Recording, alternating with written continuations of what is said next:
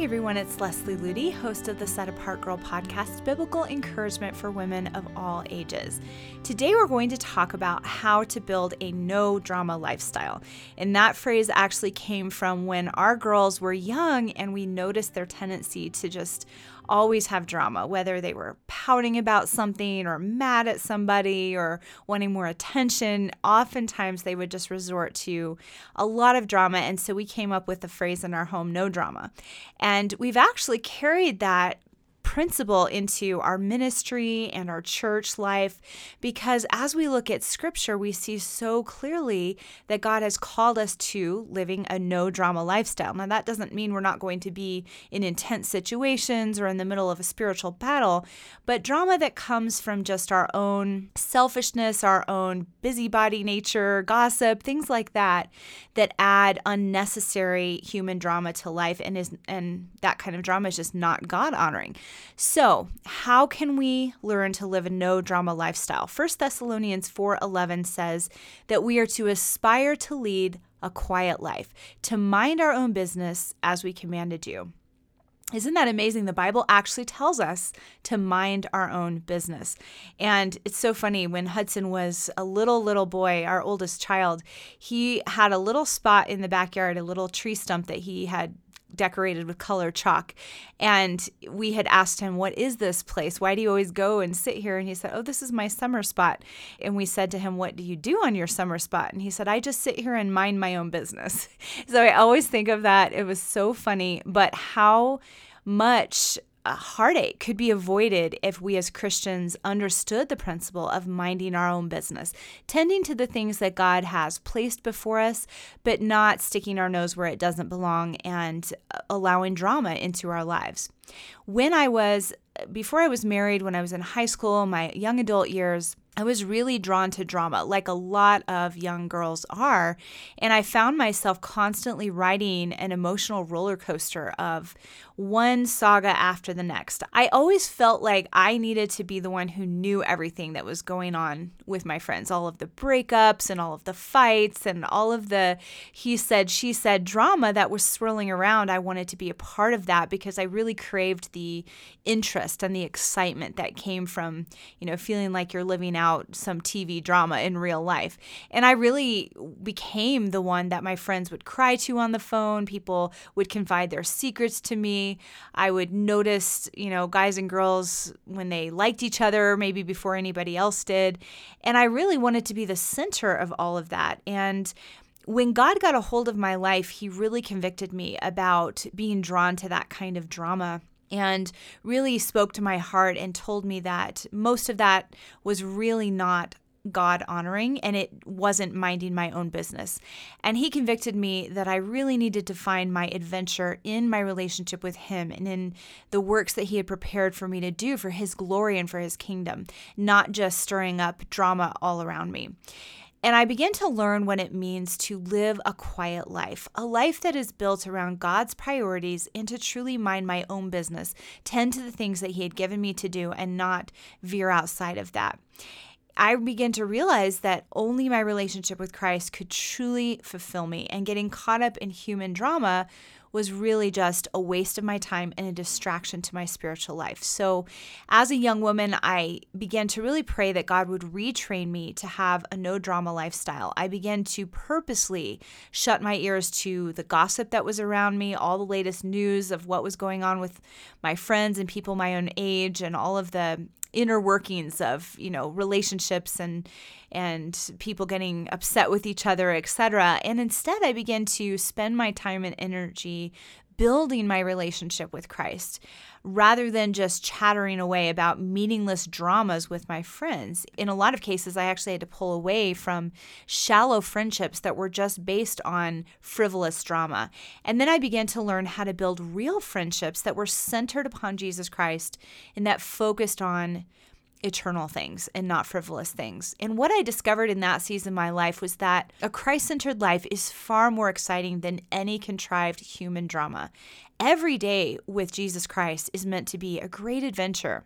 solving the beautiful mystery of his nature, his pattern, his ways, and walking forward in the good works that he has prepared in advance for me to walk in.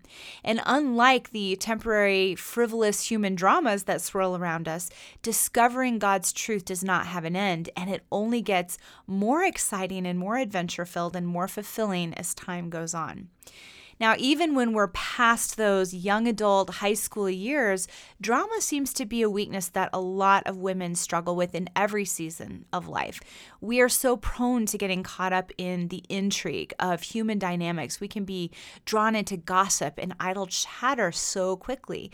And pop culture preys upon this susceptibility to drama and entices us to just waste our time on maybe shallow romance novels and Hollywood reality shows.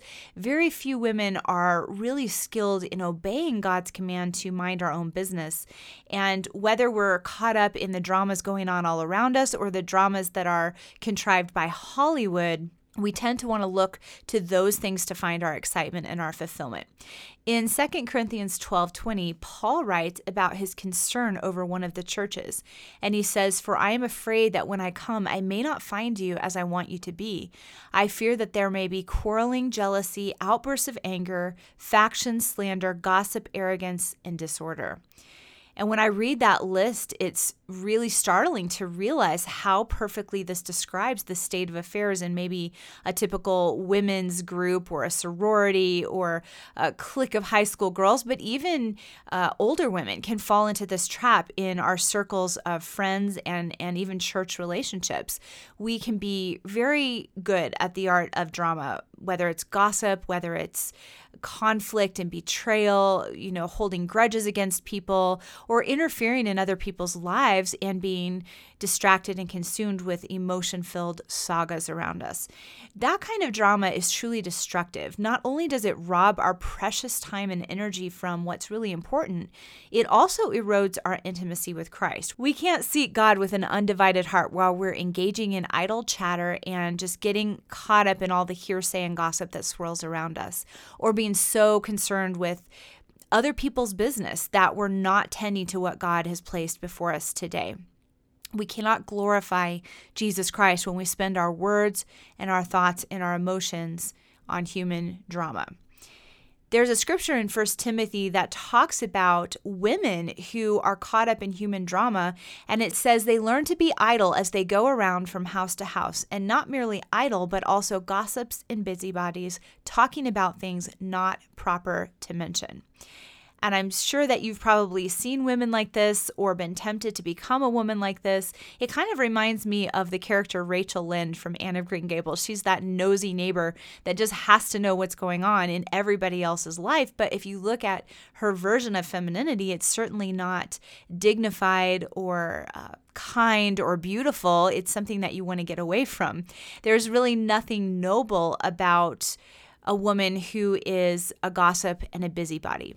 So if you are wanting to learn how to build a no-drama lifestyle and avoid some of those very common pitfalls, here are some practical ways that you can begin to exchange human drama for the true adventure of a Christ-built existence.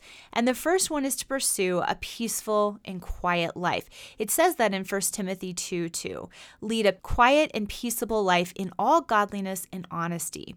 Now, the phrase quiet and peaceable here denotes a tranquil heart and mind at rest from unnecessary fretting, worrying, and most especially barging into other people's business. We're told in Hebrews 12:14 that we should make every effort to live at peace with all men. And then in Romans 12:18, it says, if possible, so far as it depends on you, be at peace with all men. So that means not stirring up drama, not engaging in gossip, not speaking ill of other people, not taking offense easily, etc. The secret to living a quiet and peaceful life is not allowing emotions to lead us, not to overreact when someone says or does something that we don't like, but to deliberately choose by the grace of God to control our reactions and submit our emotions to the Spirit of God instead of melodramatic feminine whims and feelings. So when that temptation arises to react emotionally to a situation, we need to tell ourselves no drama and choose that path of peace that God has laid before us. So instead of giving someone the silent treatment or lashing out or gossiping about someone who is bothering you, irritating you, try praying for that person instead. Or even better, say or do something kind to them. Proverbs 15:1 says that a soft answer turns away wrath, but a harsh word stirs up anger. One of the best ways to live a tranquil, quiet, peaceful life is to follow this advice. Now, this may take a bit of practice and definitely requires leaning on the grace of God, the enabling power of God. But when we choose that path of quietness and peace, it leads to a beautiful, fulfilling existence that truly brings glory to Jesus Christ. The second principle is to mind our own business. We talked about this a few minutes ago, how it says in 1 Thessalonians 4:11 to mind our own business. And how do we do this in a God-honoring way? We as women so often are very interested in the small details of other people's lives, and that's not always a bad thing. We can spend hours learning about all the details of somebody's wedding or the birth of someone's baby, and we can just cry tears of joy when we hear about someone proposing, even if we don't even know the couple. We really, a lot of us want to know all of the colors and clothing and height and weight and the emotions that were felt and expressed throughout the entire experience. For the most part, men are fine just hearing the facts, the basics. So this person got married yesterday. And I know a lot of times when Eric tells me about somebody getting married or a baby being born and I try to ask him details, he usually doesn't know. In fact, he sometimes does not even know if the baby was a boy or a girl because he didn't even think to ask that question. And to me, I think, how can you not ask that question? And as women, we have that love for details, and this can be a really God-honoring thing when it's submitted to the Spirit of God. It can add romance and sparkle and beauty to everyday life, and it can really enable us to show empathy to those who are rejoicing or those who are going through a difficult time. But that same love for details can also get us into trouble because while it's fine to be excited about someone getting married or having a baby or celebrating the wonderful things that may happen to other people or being a listening ear when someone is hurting, it's not honoring to God when we have to know everything about everyone and always know the details of everybody's lives and hear all the nitty-gritty of every little saga that everyone goes through, because that will quickly make us a busybody in other men's matters, and it will distract us from the work and the tasks and the calling that God has on our life right now. I know a lot of women who are wives and mothers who struggle with really investing into their own families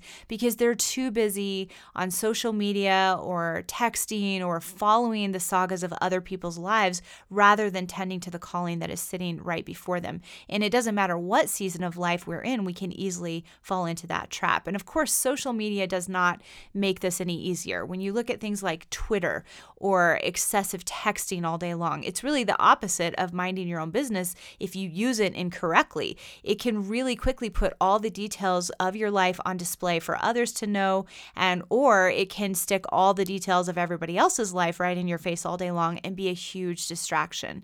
And of course, Facebook, email, cell phone time, all of these things can pull us into that distraction of not minding our own business.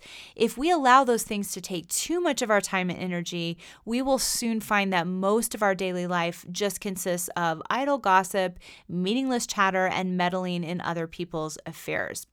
So to mind our own business means to focus on our own relationship with Jesus Christ and on what he has called us to instead of planting ourselves deliberately in the middle of other people's drama. Being a busybody can become an addiction that sneaks into our lives under the banner of maybe helping people or being a listening ear, because you start to feel like hearing all the details is something you can't live without, and soon your focus can shift away from Jesus to the latest drama between so-and-so. So just like any sinful habit pattern, this needs to be broken and retrained by the enabling grace of God. Ask him to show you the practical steps in your life that you need to take in order to mind your own business. And when in doubt, walk away. It's always better to spend time in the presence of your King than chatting away the hours on your cell phone or on your computer or through Twitter or texting.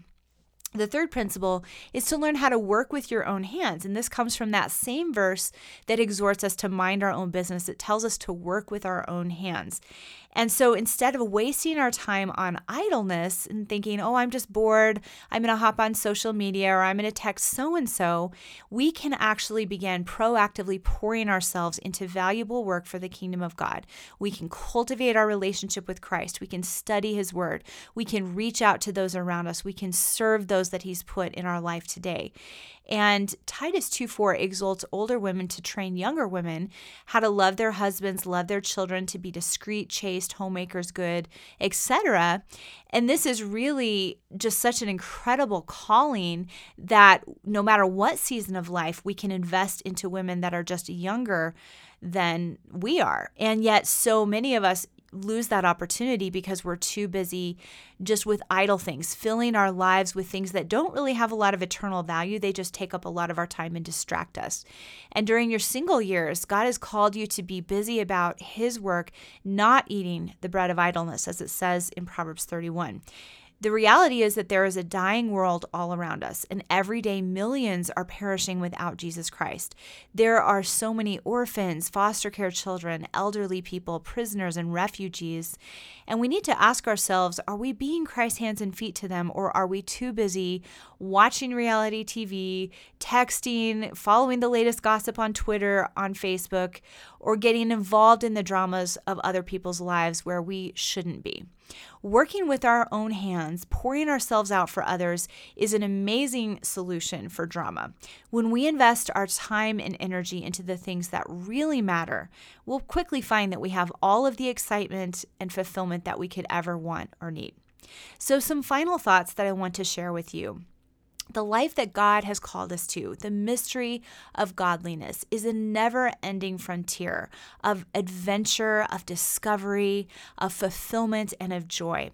And so I encourage you to leave the temporary human sagas behind and decide to follow the real adventure of building Christ's kingdom, because his version of an adventure-filled life leads to joy and peace and an abundant life. I hope you've enjoyed this week's episode. For more about how to truly build your life around Jesus Christ, I encourage you to visit us at setapartgirl.com, where you'll find articles and courses and other resources that can truly lead you closer to Jesus and teach you what it means to live a set-apart life that is glorifying to him.